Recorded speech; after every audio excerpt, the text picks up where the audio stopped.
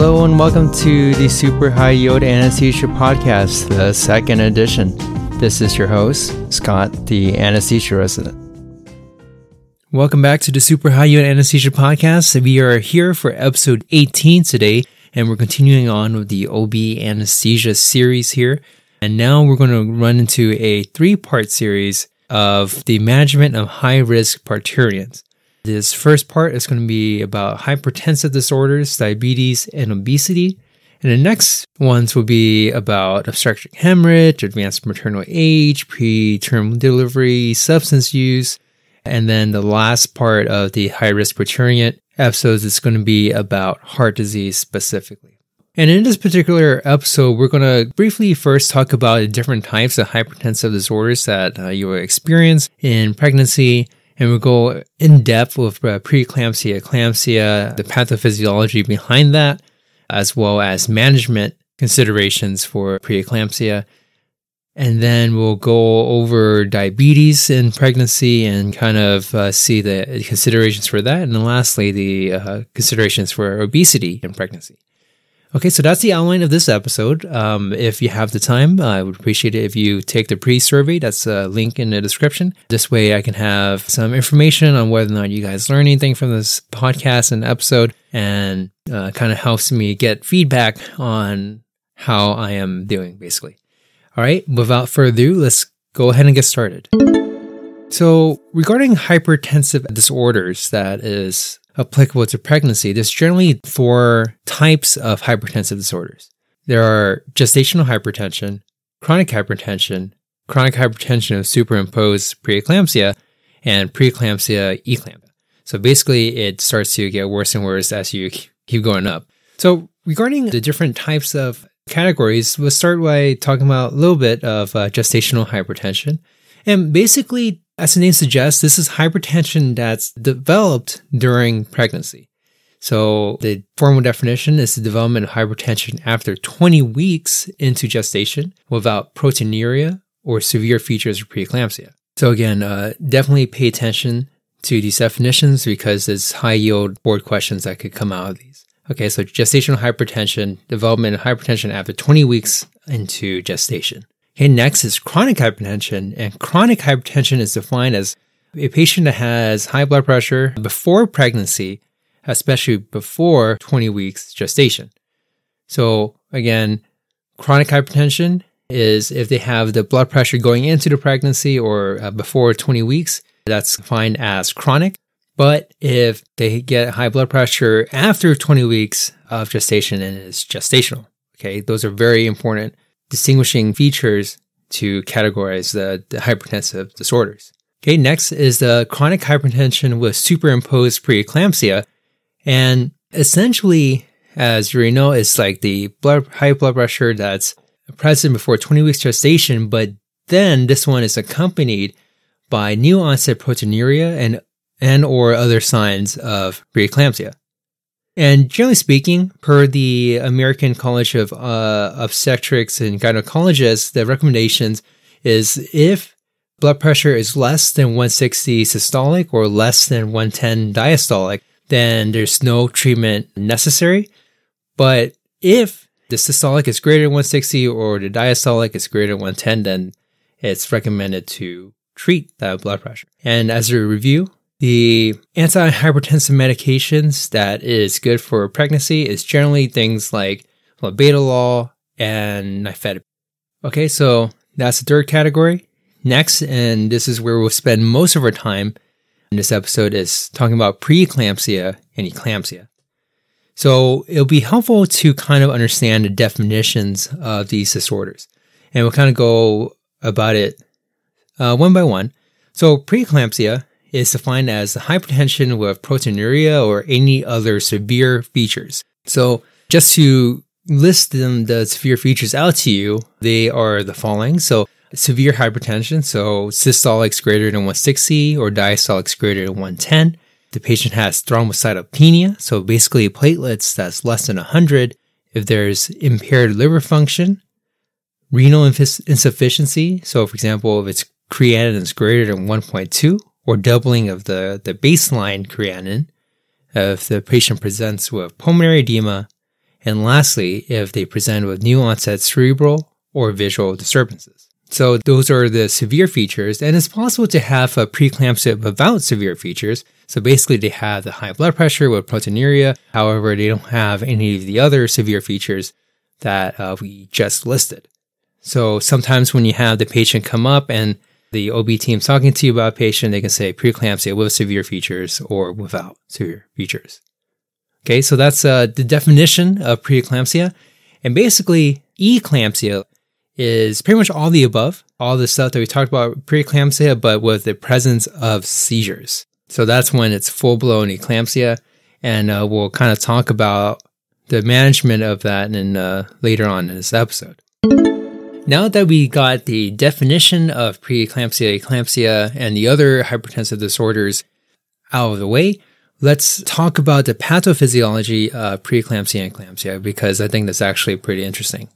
And generally, the mechanism for preeclampsia is basically unknown. We don't have an exact pinpoint cause of the eclampsia, but there are certain proposed mechanisms. And a fun fact about preeclampsia is it's actually unique to human pregnancies. So any other mammals, they don't encounter this problem, and so it's specifically to humans.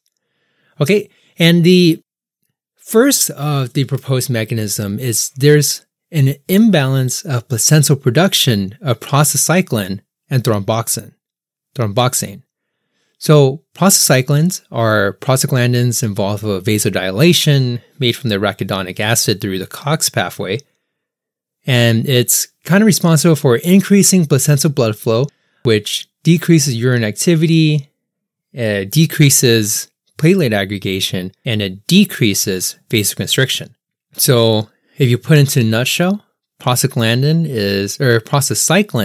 is the thing that keeps blood moving. It dilates everything. It prevents platelets from stopping the blood flow, and it prevents vasoconstriction. So it keeps blood going, prostacyclins. And thromboxane, on the other hand, is kind of the opposite of prostacyclins. And basically, thromboxane is a lipid in the eicosanoid family. Sorry if I mispronounced that. But anyways, it's also produced in the arachidonic acid pathway. And as I said, this is kind of the opposite of prostacyclins in that it's a potent vasoconstrictor, and it actually facilitates platelet aggregation. And basically, in the usual physiology, these two things are in balance with each other. It's like checks and balances. However, in the setting of preeclampsia, there's going to be unequal production of these two substances. So in that you have a lot more thromboxane as opposed to prostacyclins. And it could be said that it's 7 times the amount of thromboxane compared to prostacyclin in preeclamptics. And the interesting thing that I learned during my OB rotations, I didn't understand why every patient with preeclampsia wasn't on aspirin. I thought it was more for anticoagulation kind of properties, but it's actually because of this issue, right? Because both of these substances are through the arachidonic acid pathway, through the COX pathway. Remember, aspirin is a irreversible COX inhibitor.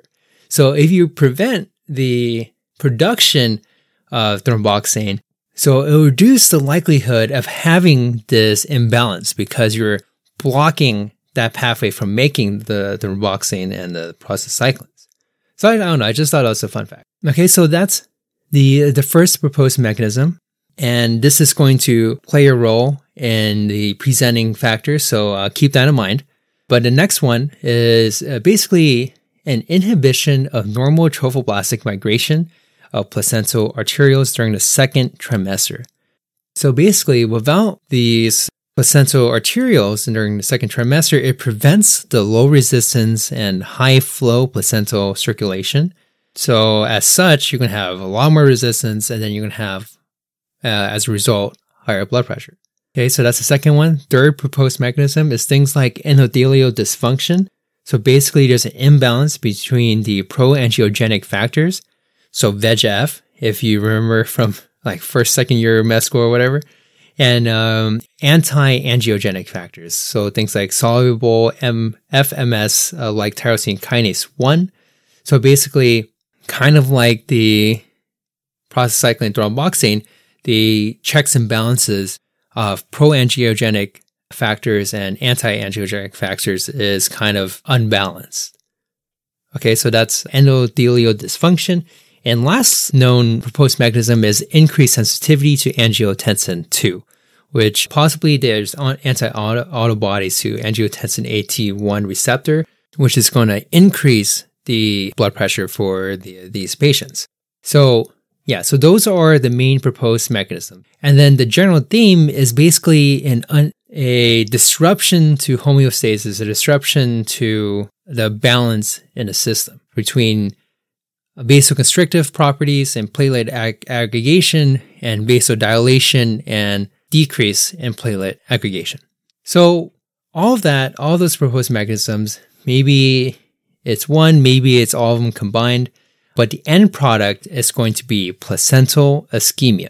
And then it's going to cause this sort of feedback loop. Because you're having decreased perfusion of the placenta, whether it's like increased vasoconstriction or lack of pro-angiogenic factors to allow for more blood vessels to perfuse the placenta, the placenta is going to try to compensate for the lack of blood flow by increasing the uterine renin and increase its angiotensin. So basically, it's going to try to increase the pressure to increase perfusion.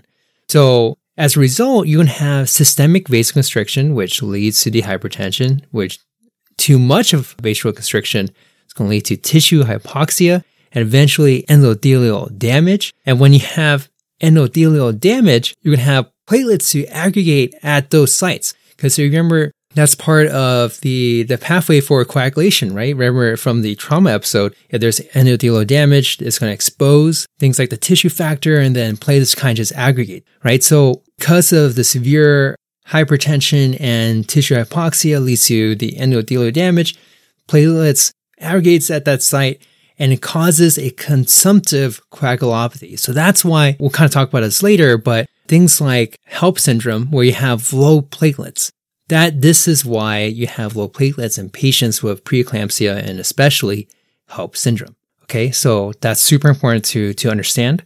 And again, when you have the increased uterine renin, you're going to increase the aldosterone secretion through the RAS system, and that's going to increase the sodium reabsorption, and it causes edema. So that's one reason why these pregnant patients, they have such edematous legs. And then you can't put in a foot IV because you can't see squat. Okay, so I hope that makes sense. I hope I didn't ramble too much on it. But again, basically, the idea is there's an imbalance in vasodilation versus vasoconstrictive properties, which ultimately leads to placental ischemia. And to compensate, there's like this positive feedback loop where it releases more factors that increases the blood pressure, and then too much of that increase causes tissue hypoxia, causes endothelial damage. Okay, so that's the general idea. And now moving on, talking about the different stuff. So like proteinuria is generally the result of tissue degeneration, which basically it clogs up the kidneys. So like a bunch of fibrin deposits, it clogs up the glomerulus and causes a constriction of the glomerular vessels. And by causing this backup, you're going to have increased permeability to proteins. So that's why you have the proteinuria. And specifically during this setting, you have a decreased production of prostaglandin E as well, which is a vasodilator.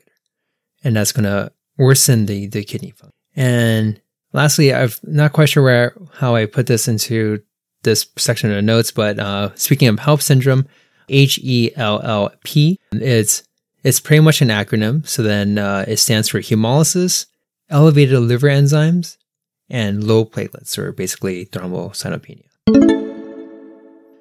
So that's the basically pathophysiology of preeclampsia. Now let's kind of talk about how severe preeclampsia and eclampsia kind of presents, and we'll go through it in organ systems to kind of help categorize the different effects. So again, it's a multi-system involvement for severe preeclampsia and eclampsia. The usual classic presenting symptoms are things like headache, vertigo, cortical blindness, hyperreflexia, as well as seizures and full-blown eclampsia. So starting from top down, regarding neuro, you have focal cerebral hypoperfusion. And this is due to the intense vasoconstriction of the precapillaries, and eventually it leads to hemorrhagic necrosis. So you have a lot of bad things happening here. You have cerebral edema that is secondary to hypoxia. You have seizures, which is secondary to petechial hemorrhages. And this is actually one of the leading causes of deaths with patients with preeclampsia. About 50% of these deaths are attributed to cerebral hemorrhage and edema. So that's something to keep in mind, and is actually one of the big board relevant facts. So one of the leading causes of patients with preeclampsia is going to be cerebral hemorrhage and edema. The interesting thing, though, is that there's like a poor correlation between hypertension and the seizures. So even if the patient has super high blood pressure, it doesn't necessarily mean that they're going to automatically get seizures. So that's neuro. Moving on to ophthalmic. So basically you have visual blurring or blindness for some of these patients. And this is due to intense ocular arteriolar constriction. So again, remember, preeclampsia is basically a disease of vasoconstriction. So if you're squeezing down on the vessels that's supplying the eyes, you're not going to be able to see anymore, right? So that's ophthalmic. Next, cardiac. It's possible that patients with preeclampsia or eclampsia develops heart failure, and this is secondary to the intense peripheral vasoconstriction. So basically, as well as increased blood concentration, because again, we're running to this theme again. Preeclampsia is a disease of vasoconstriction. So if you have too much afterload, the heart is going to have to work harder to push against that afterload, and then eventually, if it's severe enough, it's going to cause a component of heart failure. And as it's trying to work hard, it's going to possibly develop left ventricular hypertrophy. And then other sort of complications is subendocardial hemorrhages, as well as fatty and hyaline degeneration. Okay, that's cardiac. Next is pulmonary. And in very severe cases, you can have a VQ mismatch. But the most important thing for these patients is there's going to be airway edema. So then pregnant patients at baseline are going to be difficult airways, but patients with preeclampsia are possibly going to be even more difficult. Okay, and in a certain subset of patients, they could develop pulmonary edema. So pretty much in like 2% of cases, and usually this pulmonary edema is secondary to heart failure, circulatory overload, and or aspiration of gastric contents during seizure episodes. Okay, for hepatic, so it's possible to have periportal necrosis secondary to the decreased blood supply. It's possible to have epigastric pain secondary to subcapsular hemorrhage. So remember, this is one of the presenting symptoms that you'll see in board questions, right? Patient with the proteinuria, high blood pressure, and then they present with left upper quadrant pain and epigastric pain. And this is due to subcapsular hemorrhage. Okay, so if it's severe enough, it's possible to extend the hemorrhage into the abdominal cavity, and then that's going to turn into the emergent XLAP in the middle of the night. All right, so speaking of which, this is why you have elevated liver enzymes on labs. So you can see elevated AST, LDH, ALK phos, but you have a normal bilirubin. So again, remember HELP syndrome, elevated liver enzymes. So this is due to periportal necrosis. Okay, next, kidneys. So as we kind of mentioned, one of the severe features of preeclampsia are increase in creatinine, either greater than 1.2 or doubling at the baseline. So this is due to the decreased renal blood flow and glomerular filtration. And this is secondary to swelling of glomerular endothelial cells and fibrin deposits, like we discussed previously. And essentially what it causes is constriction of the capillary lumen. And this kind of affects the management of fluid and electrolytes, because there's going to be a shift of fluid and proteins through the extravascular space. And this is going to cause hypovolemia, hypoproteinemia, and hemoconcentration. And lastly, we're going to talk about the hematologic effects. And we mentioned this earlier, but it's going to cause a consumptive coagulopathy and thrombocytopenia from the adherence of platelets at the sites of endothelial damage. So again, when the endothelial cells gets damaged, platelets kind of aggregate there, and as such, it uses up the available platelets, and you have a decreased platelet count or thrombocytopenia. Right? And the interesting thing is the plasma fibrinogen is usually going to be normal unless it's in a setting of placental eruption, which we'll talk about in the next episode. Good thing to get for these patients is coagulation studies, so PT and PTT. If there's any prolongation of these, it's indicative of a consumption of a procoagulant. So now that we talked about what the different hypertensive disorders are, what the preeclampsia and eclampsia are, and how it affects the different organ systems and the pathophysiology, now let's get to the actual fun stuff and kind of talk about the general management of patients, especially of those with preeclampsia and eclampsia. So basically, the definitive treatment for eclampsia is going to be to deliver the fetus and the placenta. And generally, the goals for treatment is going to be fourfold. So 1 is to prevent and control any seizures. 2 is to improve organ perfusion. 3 is to normalize blood pressure. And 4 is to correct any coagulopathies. So if a patient has no severe features that we kind of discussed earlier, basically normal management, but expect delivery starting at 37 weeks gestation. But if a patient presents with severe features with non-reassuring fetal status or beyond 34 weeks, the standard for this is going to be to deliver the baby and to continue aggressive hypertension treatment 24 to 48 hours after delivery. And regarding the actual blood pressure management, the main idea is to reduce risk of cerebral hemorrhage and to improve perfusion. Because remember, as I mentioned earlier, one of the leading causes of death for patients with preeclampsia or eclampsia is cerebral hemorrhage.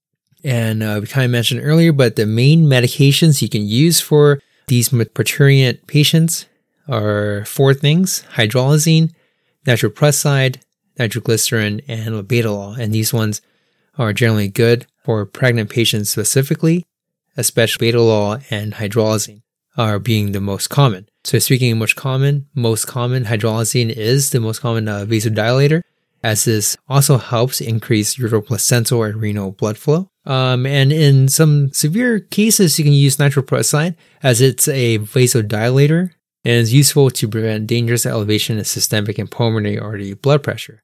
This is especially if you're concerned about blood pressure peaks during intubation. Okay, regarding hematologic correction, if there's any concern for a consumptive coagulopathy, they may require blood products. And if this gets super bad and severe coagulopathy, neuroaxial procedures is going to be contraindicated. So for these patients, if you're concerned about a coagulative picture, getting a TEG would be a good idea in addition to other DIC sort of labs as well, including things like fibrinogen. Okay, so if a patient has seizures, let's talk about seizure management. First, you're going to have O2 supplementation as needed for these patients. To try to break the seizures, you can either give midazolam, or the brand name is Versed, 2 milligrams, or perhaps you can also give propofol, like 20 to 40 milligrams at a time. If you're concerned for any possibility of an unprotected airway, the gold standard is going to be intubation. Okay, so the other than the midazolam and intubation, one of the gold standards for managing these seizures, aside from delivering the baby, is to provide magnesium sulfate. And the way you do this is you have a loading dose of 4 grams IV over a course of 5 minutes, then 1 to 2 grams every hour. So if the patient has another seizure, give a second bolus of 2 grams over 5 minutes, and hopefully that buys you enough time to deliver the baby. Okay, and there's a few notes that you should know about using magnesium. It could cause mild peripheral arterial vasodilation. So as such, this will cause hypotension And this could be synergistic with the hypotension that's associated with regional anesthesia. So definitely be careful when using magnesium as well as neuroaxial techniques. And as such, a good idea to have is to hydrate the patient with IV fluids and definitely have vasopressors available just in case. So another thing to know about magnesium is actually pretty neuroprotective for the fetus, as it also reduces the risk for cerebral palsy. And lastly, the interesting thing is that it actually potentiates depolarizing and non-depolarizing muscle relaxants, as it decreases the amount of acetylcholine cleared from the motor nerve terminals, which decreases the sensitivity to the end plate to acetylcholine, and as such, it's going to decrease the excitability. So again, the notes on magnesium, it causes arterial vasodilation, so you're concerned for hypotension. It's good for neuroprotective effects, and it's going to potentiate any neuromuscular blocks. Next is anesthetic management. So generally, you can either go one of two ways. You can go neuroaxial or general anesthesia. Neuroaxial, so again, it consists of either doing like an epidural, a spinal, or a CSC. Just make sure that the patient doesn't have like a severe coagulopathy going on. But if you're doing this, the block needs to extend to T3 to T4. And to prevent hypotension, as we discussed earlier, having adequate fluid resuscitation, having left urine displacement to avoid aortal cable compression, and to have vasopressors available is going to be key to supporting these patients. So that's neuroaxial. And if you're doing GA, of course, as we discussed in the previous episode, you're going to do rapid sequence intubation and assume that it's going to be a difficult airway. So make sure you have all your backup airway equipment ready. So things like video laryngoscopy, having LMA, those kind of things just in case. And it's important, especially for these preeclamptic patients, to avoid the hypertensive response to laryngoscopy and extubation because they are very stimulating and it's going to make their pressures go through the roof again. And the fortunate thing is there's various options you can use to kind of prevent this. First, you can use things like lidocaine as a 1 milligram per kilo or per kilo dose. You can use esmolol, 1 to 2 milligrams per kilo, remifentanil, 0.5 to 1 milligram per kilo, labetalol, so basically 20 milligrams bolus or as a drip, nitroprusside drip, or you can give hydralazine 5 to 10 milligrams. And again, the goal for these preeclamptic patients is to prevent the cerebral hemorrhage and to improve organ perfusion. And it's a good idea to avoid using any sort of drugs that increases blood pressure for induction. So things like ketamine or ergot alkaloids should be avoided. And again, if you're doing GA and you're giving magnesium as well, avoid a defasciculating dose of rocuronium at induction.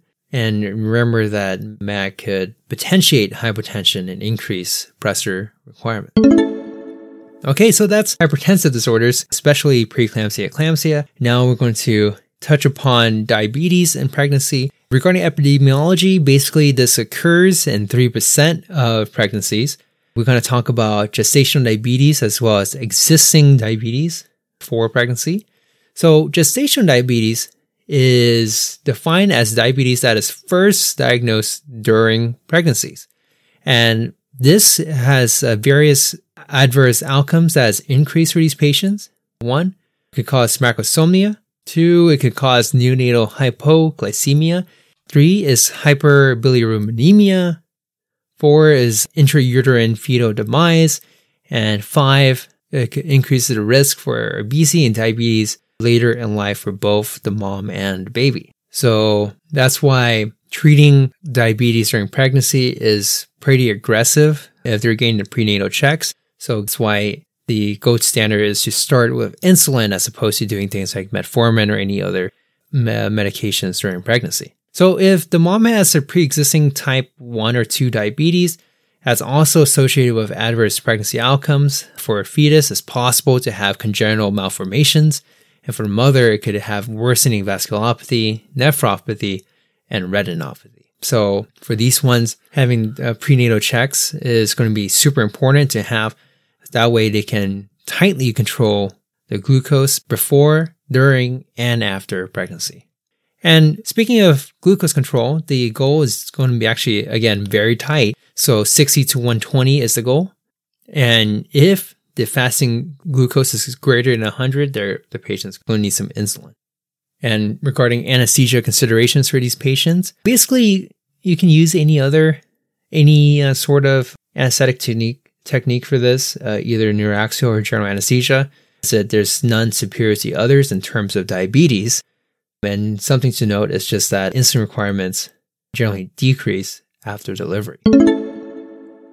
Okay, so that's diabetes. And lastly, we're going to talk about briefly obesity and how to manage it in the perioperative period. So basically, obesity, as you probably already know, increases risk for a lot of stuff. It increases risk for antenatal comorbidities. So having chronic hypertension, could develop diabetes, it could develop preeclampsia, and there's other related risk as well that's elevated. So you can have fetal congenital cardiac anomalies with obesity. You can have macrosomnia. You can have shoulder dystocia for the baby. They have abnormal labor, or even failed inductions of labor for obese patients. And essentially, it increases the risk for the need for C-section in patients who are obese, especially emergency crash C-sections. Regarding anesthetic considerations, again, airway is going to be very difficult for these patients. Not only are you pregnant, but they're big. So you're going to have probably like a mom potty 4. You can have a very thick neck. You have a lot of airway edema. So expect a very difficult airway and have the necessary backup plans to manage that patient. Even consider awake intubation if it comes down to that. Okay. Also regarding analgesia, and possible thing you can do is have continuous neuraxial to maintain airway, so you don't have to deal with the airway in general. So doing an epidural or a CSE, it's going to be a good idea for these patients, just so you can avoid having to intubate these potentially disastrous airways. I don't know if you're getting into this theme here, but pregnant patients are scary airways, and if you had pregnant and obese, then it's just like game over. So either one, try to go neuraxial if possible, but if not, have a lot of backup plans in case one fails. Okay? And lastly, patients who are pregnant and obese have an increased risk of death compared to non-obese patients, and this is usually secondary to things like infection, diabetes, preeclampsia, thromboembolism, and lastly, as I mentioned earlier, airway difficulty. All right, so that concludes this episode on part 1 of high-risk parturients. I hope you guys got a lot out of that. Sorry if I rambled on about preeclampsia, but I don't know, it's pretty interesting. Now is a good time to do the post-survey if you have the time. And again, this helps me kind of determine if you're learning anything and if you have any suggestions or on improvement for the podcast. Okay, so today I'm going to switch it up a little bit. I'm going to give you a joke. And this one is when I literally Googled joke, and it says, "Why didn't an old man fall in a well?" Because he couldn't see that well. So thanks for listening. This is Scott, the anesthesia resident, and I look forward to seeing you in the next episode.